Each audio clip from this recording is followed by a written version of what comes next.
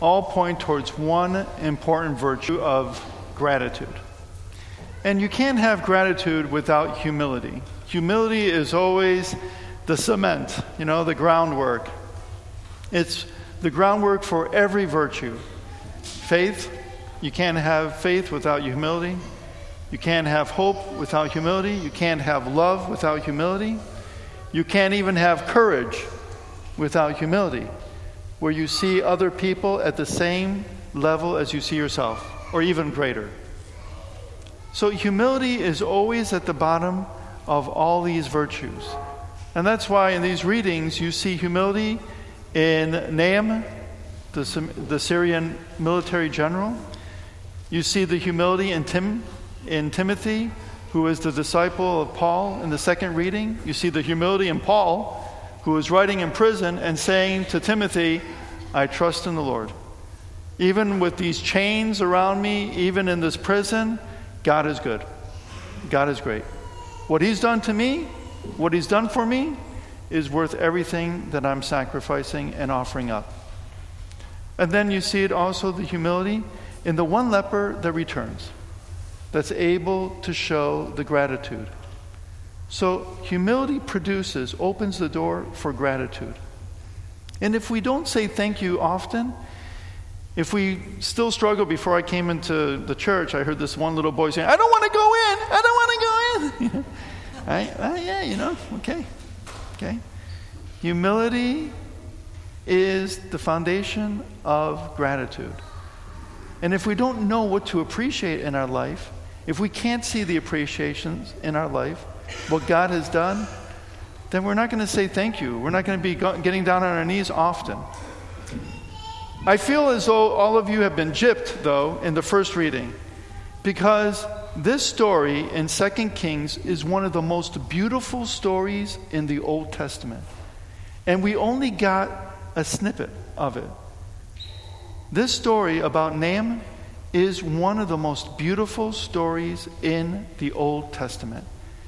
And if you get a chance, read it.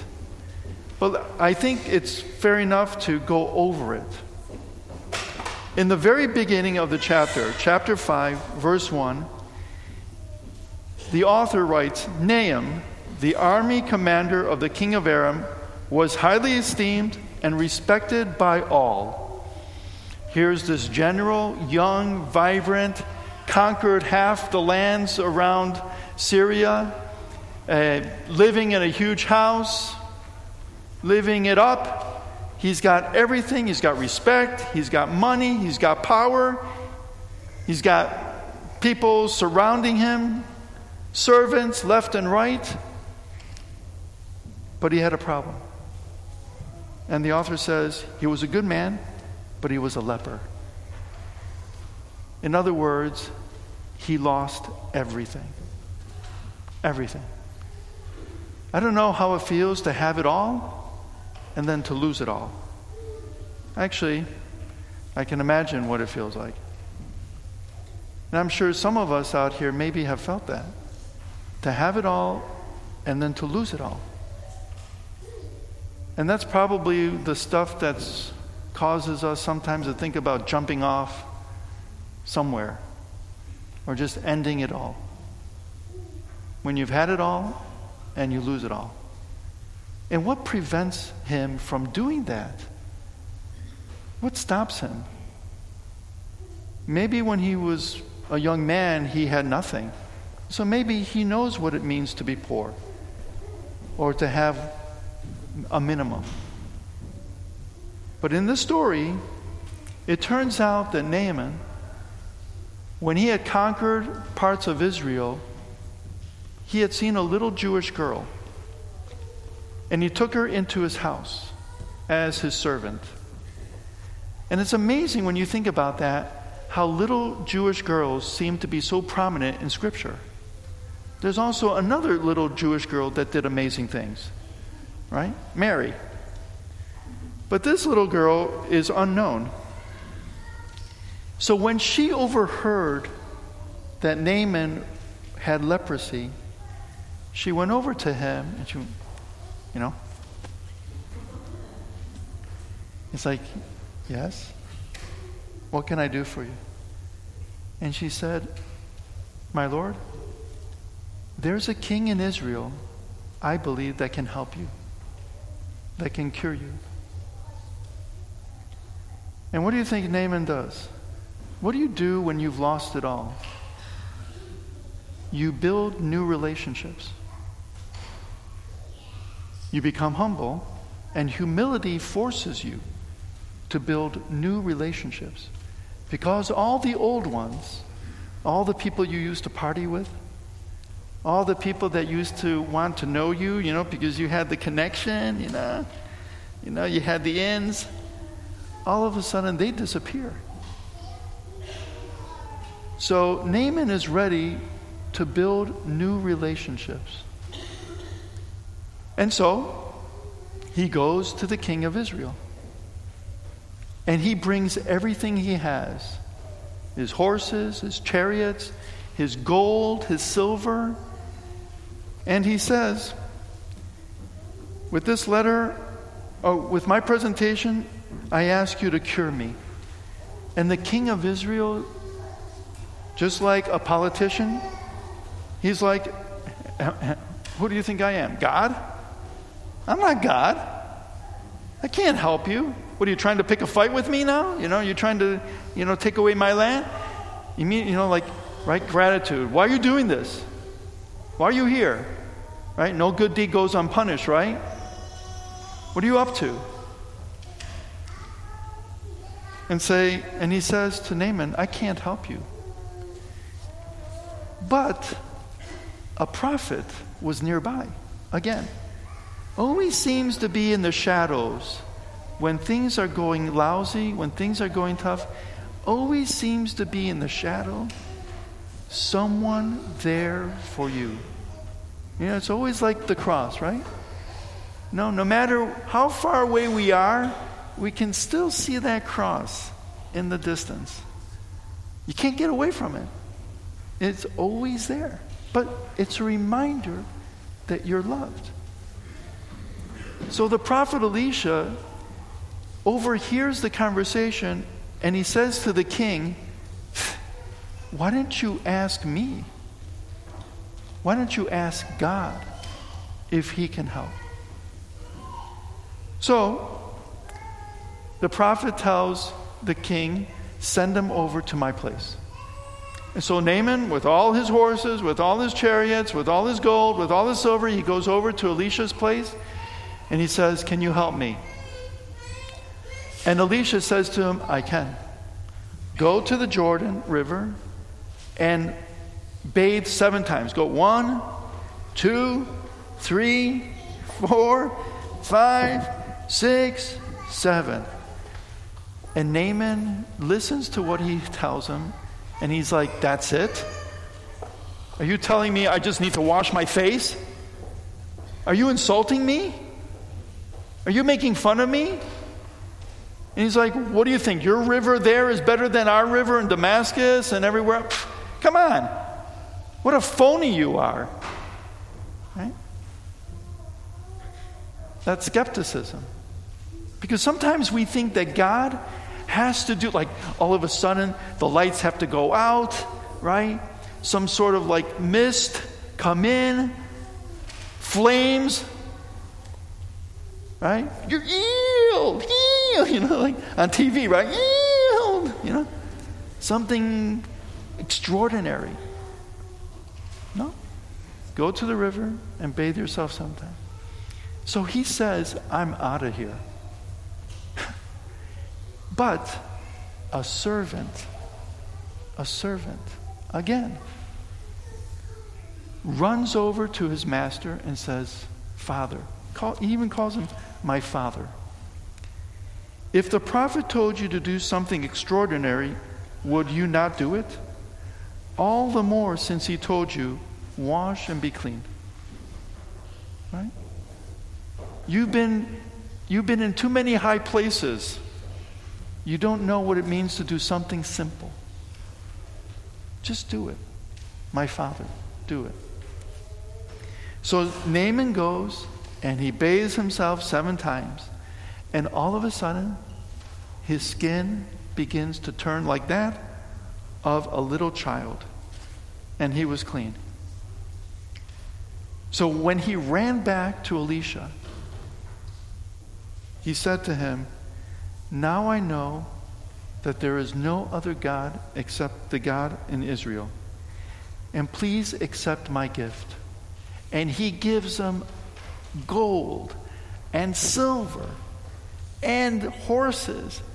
And Elisha, like a good Catholic, says, "No."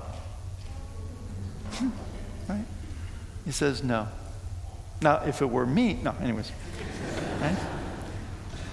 He says, "No. Got to give thanks to God. Enough of worshiping people. Enough of thinking people are God.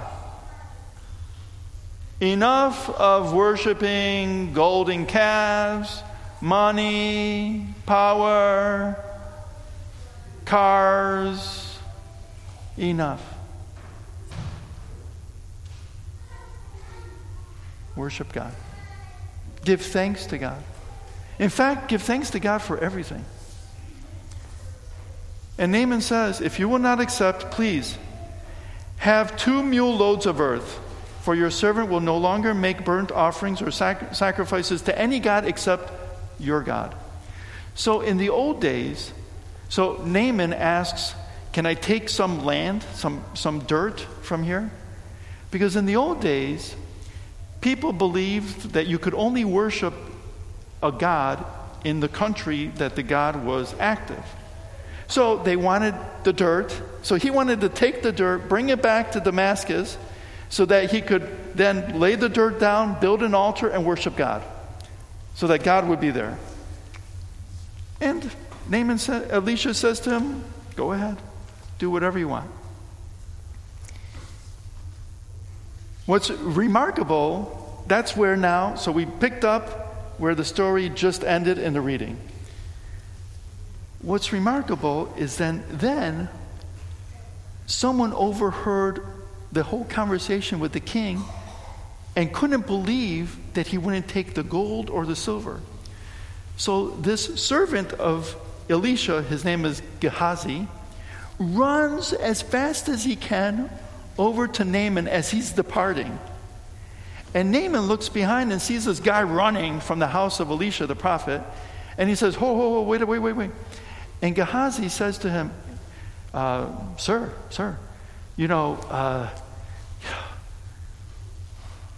I think we could take some of your gold. Right? We'd like to add an addition to the house, So he says to him,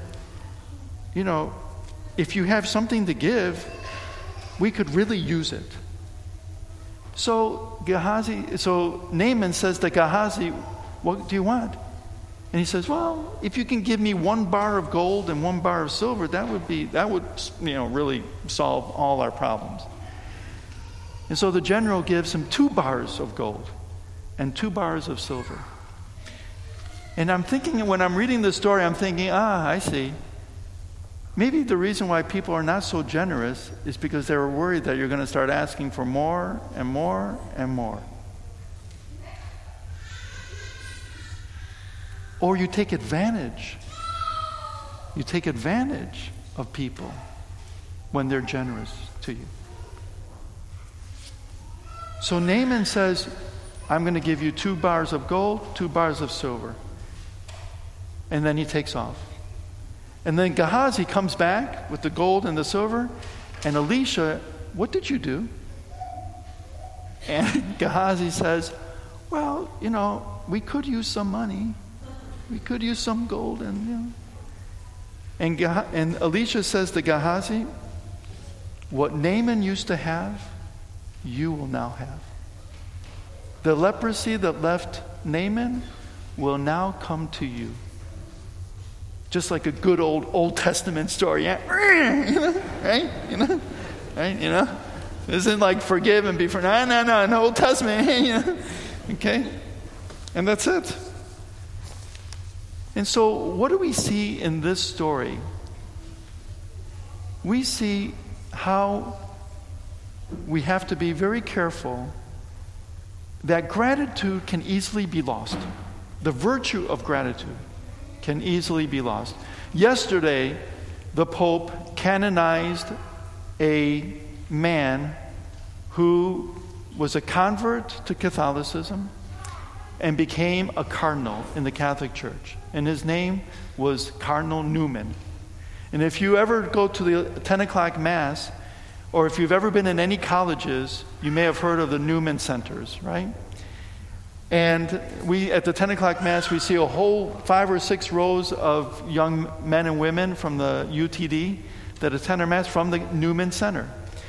Cardinal Newman, after his conversion, wrote this thesis on gratitude. And it is so beautiful. And I want to read to you part of it. He said, gratitude is always between two people. It's never between a person and a thing. Never. Never. If you're grateful for a law, it's because people helped to write it. If you're grateful for a home, it's because people helped to build it. Nothing. Gratitude is always between two people. But what kind of people? Gratitude always has this uneven relationship. One that can give and the other that must receive. One that asks and the other one who is ready to reply. But it is what brings everybody face to face. You see, if it's always like this, the relationship where I look down or I look up, then humanity has no future. But when we are willing to help those who do not have, and we are willing to receive the help with humility and dignity, then we can see face to face with each other. And that is the building block of community. It has to be voluntary. It has to be with reverence. We never want to humiliate. And it has to be true gratitude. It's not like the gratitude, I think most of us probably say thank you most often when we're in the supermarket. And it's the one time that we don't need to say thank you. It's when you go to Walmart and or Sam's or whatever, and you're scanning all your items, and then the person says to you, that will be $58, please. And then you pay $58, and then they give you the receipt, and you say, thank you. Why am I saying thank you? I just paid for this. If someone gave it to me for free, oh yeah, thank you. But no, that's a receipt. There's nothing to be grateful. You got what you were supposed to receive. So let's make sure that the time that we use the word thank you, or that we show our gratitude, is really true, authentic gratitude. During the Mass, there's a part at the Eucharistic prayer where the priest says, let us give thanks to the Lord our God. And you respond, it is right and just. And then the priest says, it is truly right and just, our duty and our salvation, always and everywhere, to give you thanks, Lord, Holy Father, Almighty and ever-living God. It is right, it is just, it is fitting, it's appropriate for us to give God thanks always and everywhere. So how do we show our gratitude to God? What can we do? What little thing can we do? Well, we can give our time, we can give our talent, we can give our treasure to the Lord. We have to be careful, and we have to teach others that when they say, I don't want to go to Mass, or I don't want to go to church, it's almost like saying, I have nothing to be grateful for. Nothing. Nothing. I don't need to show gratitude to God for anything. And I think only the fool truly says something like that. We don't need to pray to God for opportunities to be grateful. We need to pray to God to be able to recognize all of them. Amen?